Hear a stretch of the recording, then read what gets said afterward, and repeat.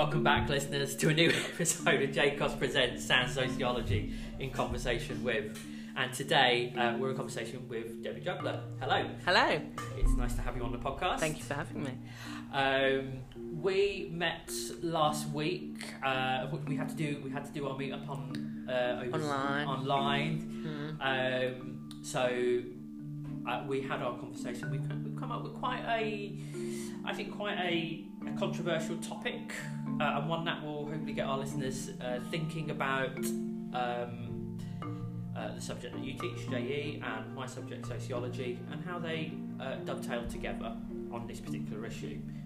But before we do that, do you want to introduce yourself a little bit more? And because I know you didn't train as a JE teacher initially. No.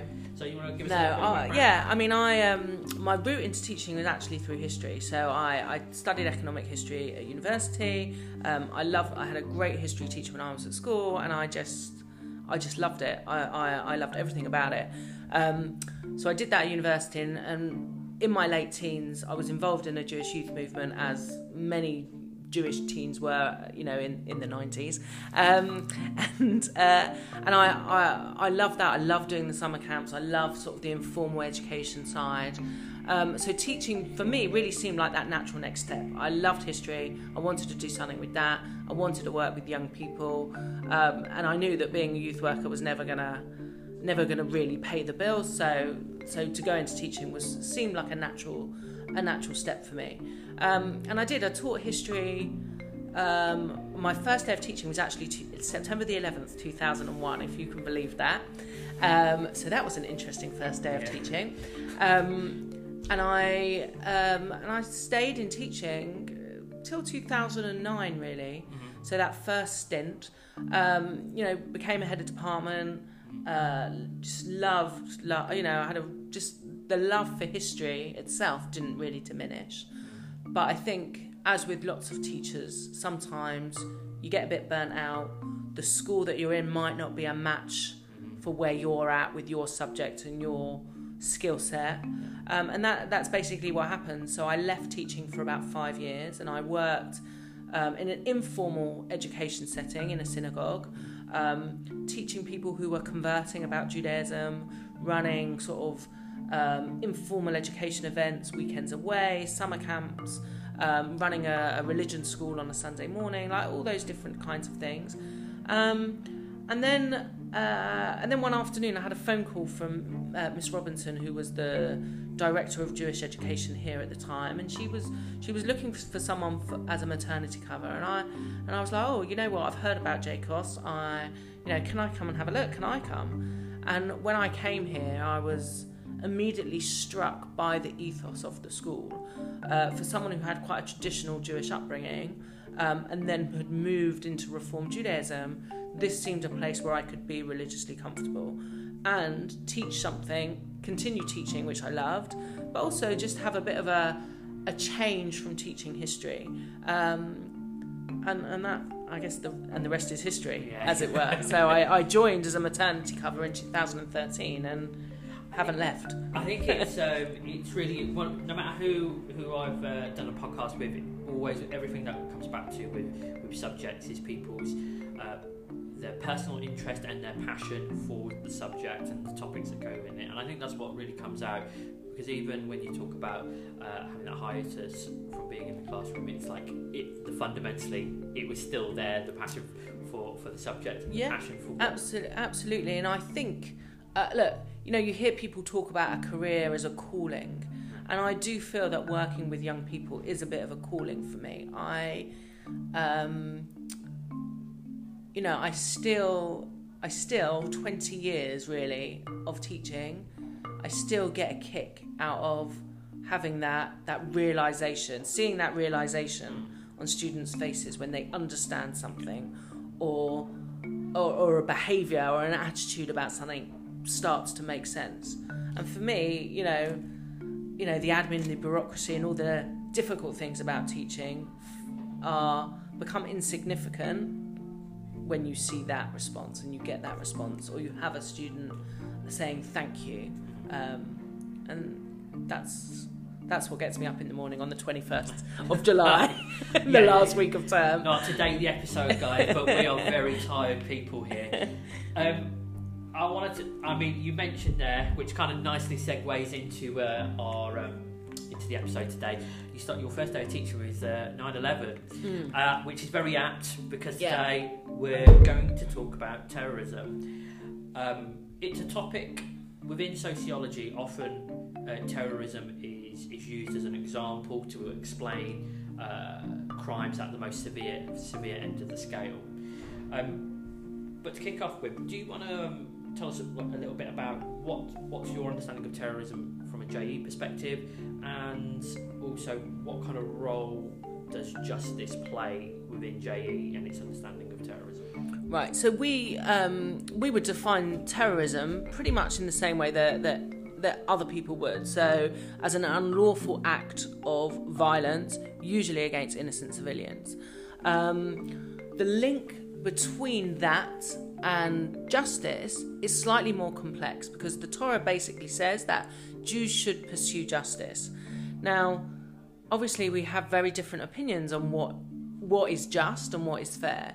So that almost creates, in some senses, a grey area surrounding terrorism. Now, that doesn't mean that Jews advocate for terrorist acts or Jews would support and celebrate them, but it does mean that there is some justification in some parts of society for acts that are construed by others as terrorist acts.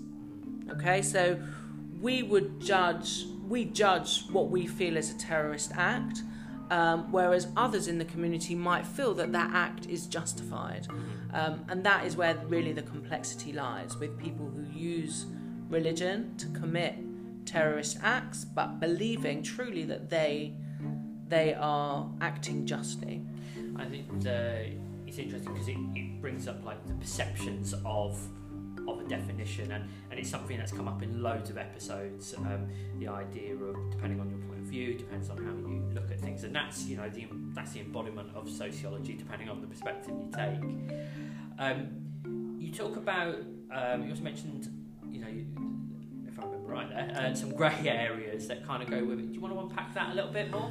Yeah, so if we take the example of Menachem Begin, we spoke in our warm-up, didn't we, about Menachem Begin. So Menachem Begin was Prime Minister of Israel in the late 70s, early 80s, but his past was a lot more complex. He escaped from the Siberian gulags and Nazi-occupied eastern Poland and made his way illegally to Palestine in the 1940s.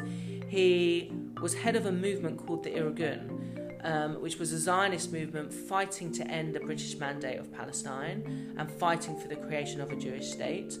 He was very much a Zionist and very much of the view that that Palestine was the Jewish ancestral homeland, and that a Jewish state had to be created in order to protect Jews of Europe from those current atrocities, but from anti-Semitism in general. So when he arrives in Palestine illegally and he heads up this movement, he's doing it very much in a bid to save his people. That's his view. Now the British, on the other hand, are trying to stem the tide of illegal immigration. They've stopped all immigration from Europe. They are trying to please both the Arab community in Palestine and the Jewish community in Palestine, and pleasing no one in the process. And so they're trying really to hold things together, and they're fighting in World War II. So they very much see Menachem Begin as a threat. They outlaw the Irgun and they sort of decree it as a terrorist organisation. And that, in a sense, forces the Irgun to participate in illegal acts, so destroying infrastructure, cutting telegraph wires, bombing post offices, destroying train tracks. Now that disrupts the British war effort, but it also means that the British in a sense, they realise that they're not going to succeed in solving the Palestinian issue. Menachem Begin, it becomes a wanted man. The biggest sort of thing that he participates in is the bombing of the King David Hotel in Jerusalem. The King David Hotel is one of these, you've made it. If you stay at the King David Hotel in Jerusalem, you've made it. You've made it in life. And the British had their military headquarters at the hotel. And the Irgun bombed that hotel. 90 people were killed. The British very much viewed him as a terrorist. When Israel becomes a state in May 1948, the Irgun, they put down their arms and they become part of the newly formed Israel Defense Force, and they fight in the War of Independence. And Menachem Begin enters politics. His time as an outlaw is over. He enters politics, and he ends up becoming prime minister of the first right-wing government in Israel's history. So he remains on the right wing of Israeli society and Israeli politics, but I guess respectably so, and he becomes prime minister. Now, the unique thing about him as prime minister is that he becomes the first Israeli leader to make peace with one of its neighbours. So he signs a peace agreement with Anwar Sadat and becomes a Nobel Peace Prize winner. It's really funny. This is a question that I've got down, but my brain has pinged off, and I jokingly said to you before the podcast, beliefs in society. It's a topic that I haven't really taught for a very long time, but my brain's just pinged off and thought about how within that time period, initially during the war effort, how religion is seen as either a force for social change or a force for maintaining tradition. And I guess it's a really interesting one here. From the example you've explained, would religion be seen as a force for social change in that situation, or a force for keeping tradition? Yeah. So this is where we have, and this is probably a whole other podcast within itself, but this is where we have a real discrepancy between people of Menachem Begin's generation, so people who are late teens, early 20s during the Holocaust, and that older generation. And the older generation were very much of the, let's see this through, we've survived anti-Semitism in the past, we can see this through, versus the younger generation who are very much, we need to fight this. This is not going to go away. We need to stand up and be a force for change and challenge in society. So Menachem Begin was definitely part of a generation that was a real departure from their elders. Interesting, really interesting. Yeah. Just obviously we've started the episode with talking about our definitions of terrorism, but it's not without thinking about what are the motivations behind why a terrorist act can happen.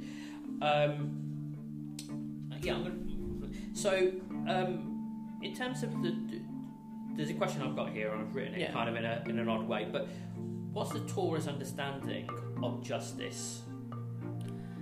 So the Torah has a section in Leviticus that's known as the Holiness Code. And in that chapter, basically talks about all the things that Jews should do to create a just society. And there's a whole massive variety of examples. So it's treat the stranger in your land as if he was one of your own, or leave a portion of your field fallow for the poor to grow their food, or don't reap all of your harvest, leave it for the poor and needy. So there's lots of things like that talk about justice.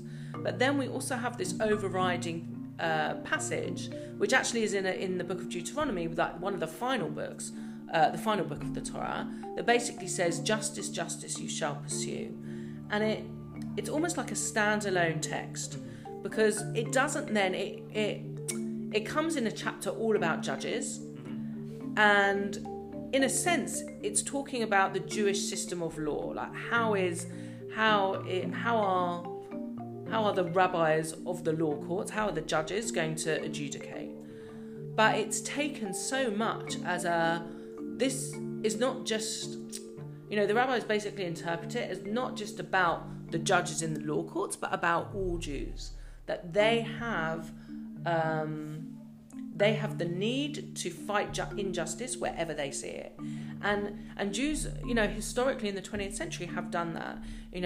There was something called the Religious Action Centre that was set up in Washington, D.C. in the 60s to work with Martin Luther King and the NAACP fighting for civil rights. And that wasn't a Jewish issue, it was a human rights issue. But, a whole massive section of the American Jewish community felt compelled to fight for the rights of others based on this teaching. So it's interesting. One of the things I remember us talking about as well, and correct me if I'm wrong, is also is this justice that shall be pursued through efforts like study, work, acts of kindness. It's interesting, though. We work at JCOS. I would argue that is demonstrating much like behaviour as well in the way that we are. It's, I guess, where if I'm trying to tie back to how we've started, is in terms of then how terrorist acts have occurred, where it gets us thinking about the motivations for terrorist attacks. And I'm wondering if you've got any thoughts on what are motivations for terrorist attacks. So, if we think about the two, I've got two examples of terrorist acts perpetrated by Jews that we can talk about. So the first was in 1994. A man called Baruch Goldstein walks into the tomb of the patriarchs in Hebron and proceeds to kill over 20 Muslims at prayer on a Friday. So why did he do that? So Hebron is part of the West Bank. It's part of the occupied territory. Hebron has always been a place of intense tension, and there historic, even before the creation of Israel as a Jewish state, there were riots and massacres and violence between the non-Jewish community in Hebron and the Jewish community in Hebron. The tomb of the patriarchs is incredibly important for both Jews and Muslims because that is where Abraham is believed to be buried. So it's considered, in Judaism, it's considered one of the four holy cities. It's considered prominent in Islam as well. And therefore, ownership of that site and of that city is one of the reasons why it's a major flashpoint. Baruch Goldstein was an extremist right-wing settler who believed he's dead now, but believed that the West Bank should be part of a greater Israel. The borders of Israel described in the Torah are much larger than the current political state of Israel.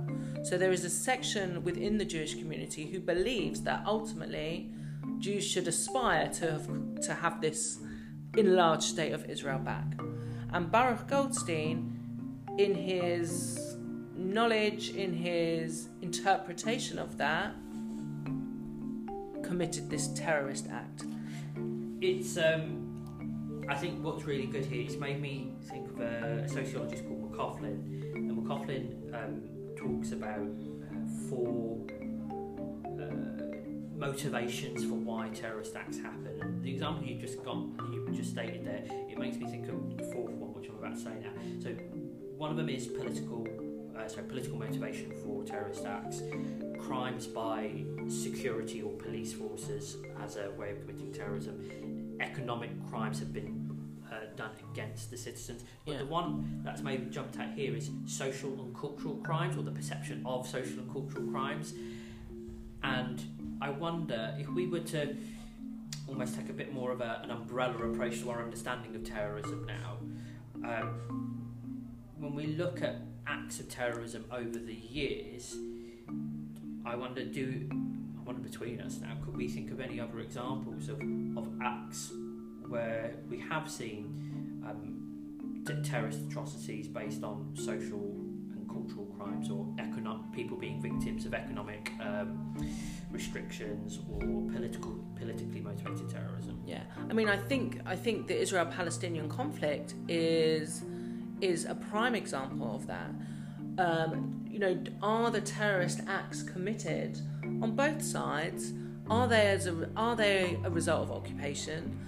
Are they as a result of religious extremist ideologies? Are they as a result of the levels of poverty and disproportionate wealth and perceived inequalities in society. Are there people behind the scenes who perhaps have a hardline extremist ideology? Are they manipulating those who are victims of economic poverty into, there's so much blending between all of those reasons. And I think Baruch Goldstein in particular could not separate his religious beliefs from his political sort of understanding of what was going on in Hebron and in the West Bank and in Israel at the time. And I think, I'm not sure that terrorists, I'm no expert, but I'm not sure that terrorists see those things as distinctively different. I think it's all part of a parcel of general injustice. It's making me think also, like, again, not a question we've looked at prior to the pod, but people being pulled into terrorist acts and the process of radicalisation, or the process of simplifying a narrative to create someone to be recruited. I think that's this all just starts to make McCaughlin's work look very apt. However, there is something that makes me go, how relevant are these McCaughlin's kind of 4 ideas of motivations for terrorist acts when we put a 21st century lens on it and we add in the world of social media and technology? Not to go down too much of a postmodernist route here, but it makes me think of, where does things like cyber attacks, cyber terrorism fit into this exploration that we've done so far? I'm thinking about Anonymous as a particular example of what I believe is called hacktivism, internet hacktivism. But I'm sure those hacktivists, they truly believe that they are fighting injustice. Why are they hacking into the Pentagon? Why are they choosing particular organisations to hack into? It's because they believe that in some way, shape or form they are exposing a crime or some sort of injustice. And yes, it is terrorism to the point where it's causing terror. But terror about secrets being leaked, terror about data, terror about past crimes that ex-military have committed. We see that on the news about Northern Ireland and British soldiers, and are they should those crimes against them be pursued and things like that. But ultimately, I think we look at terrorist acts, we look at 9/11, and we look at the bombing of the Manchester Arena, and we are appalled by the horror of it all and the evil of it, and the fact that children die, children grow up without parents as a response of these terrorist attacks, and it is appalling, and it is, lives are forever changed and damaged by that. But the terrorist doesn't see that, because they see it through. This is the only way I can fight injustice, and the murder and the death and destruction is almost like a byproduct. So on that note, I wonder if there's this is like a hammer thrown into the question, into where we're going at the moment. But I wonder, when we look at terrorist attacks, whether they are cyber attacks, whether they are terrorist attacks in the most conventional sense of the word, is there almost a perception of, when we look at certain atrocities when it comes to terrorism, and we put it in order of what we as a society perceive as that is more barbaric, and versus it's bad, but who got hurt really at the end of the day? Yeah, I think there is. I think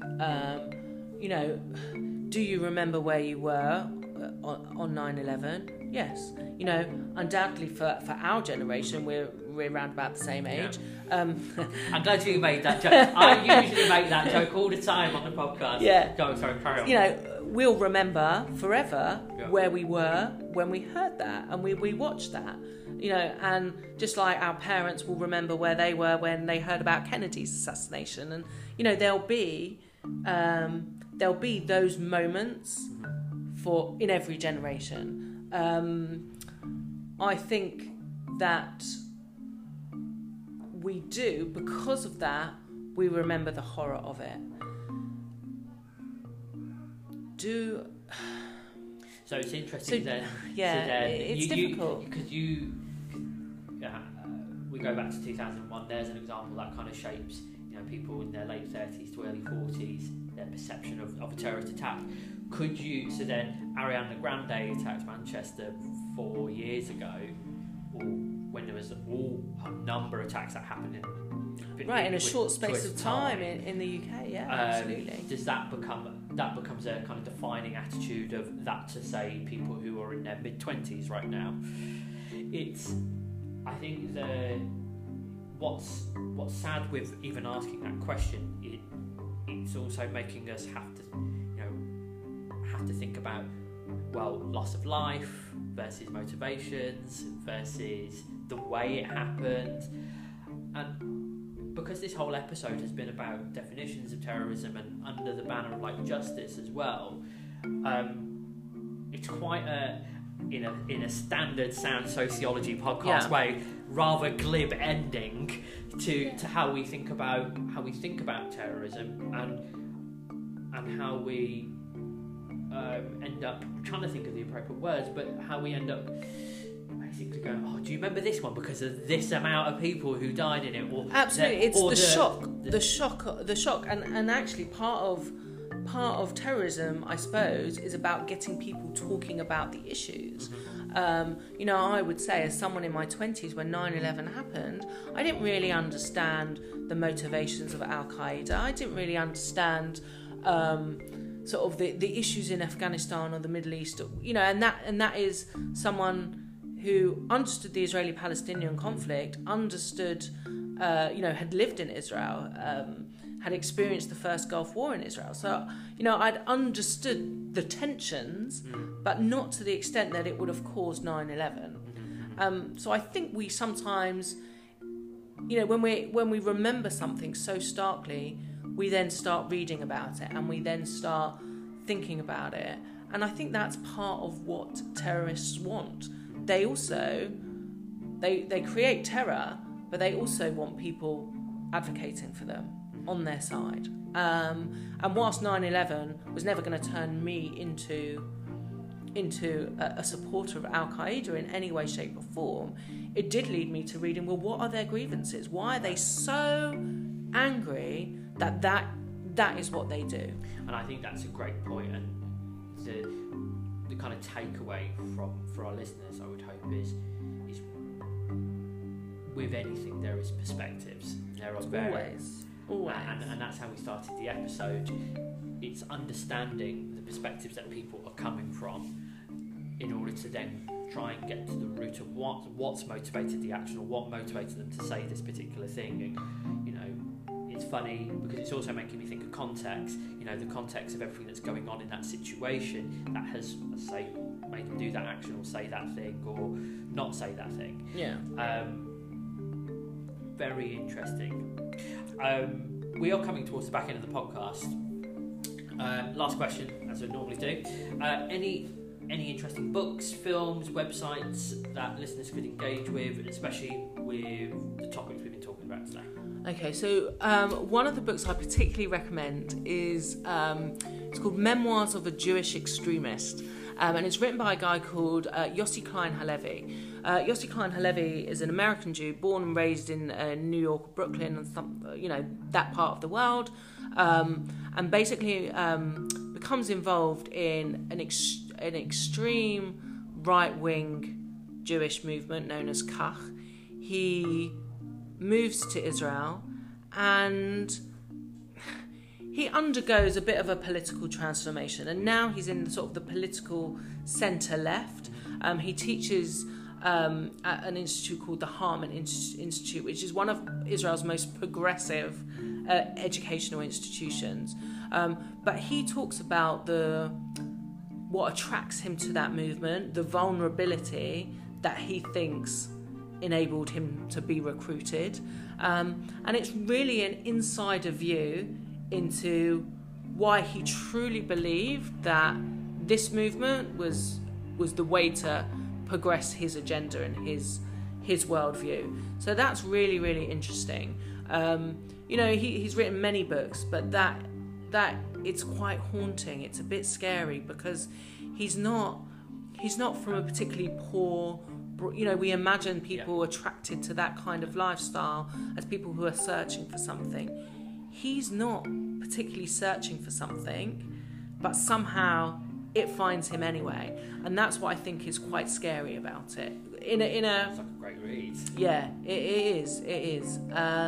So that I think would be my number one sort of recommendation. I think just understanding if there is. I know it sounds a bit glib and a bit reactive, but I think sometimes when there is a terrorist incident somewhere around the world, I think we need to make sure that we read up on it, just to try and understand how we've got to that point. How have we got to the point where people in Nigeria, Boko Haram in Nigeria, are kidnapping girls? Why did Malala get shot? Why do some settlers in the West Bank set fire to olive groves? Like, what is the purpose of these terrorist acts? Because it's not just about causing terror. And sometimes I feel we sort of, they're just trying to scare people, and we sort of it should be a conversation starter, not a thought stopper almost. Oh, like that. Thank you so much for joining. No, thank you. I've loved it. You've been listening to J. Cox Presents Sound Sociology in conversation with. We'll see you on the next episode very soon.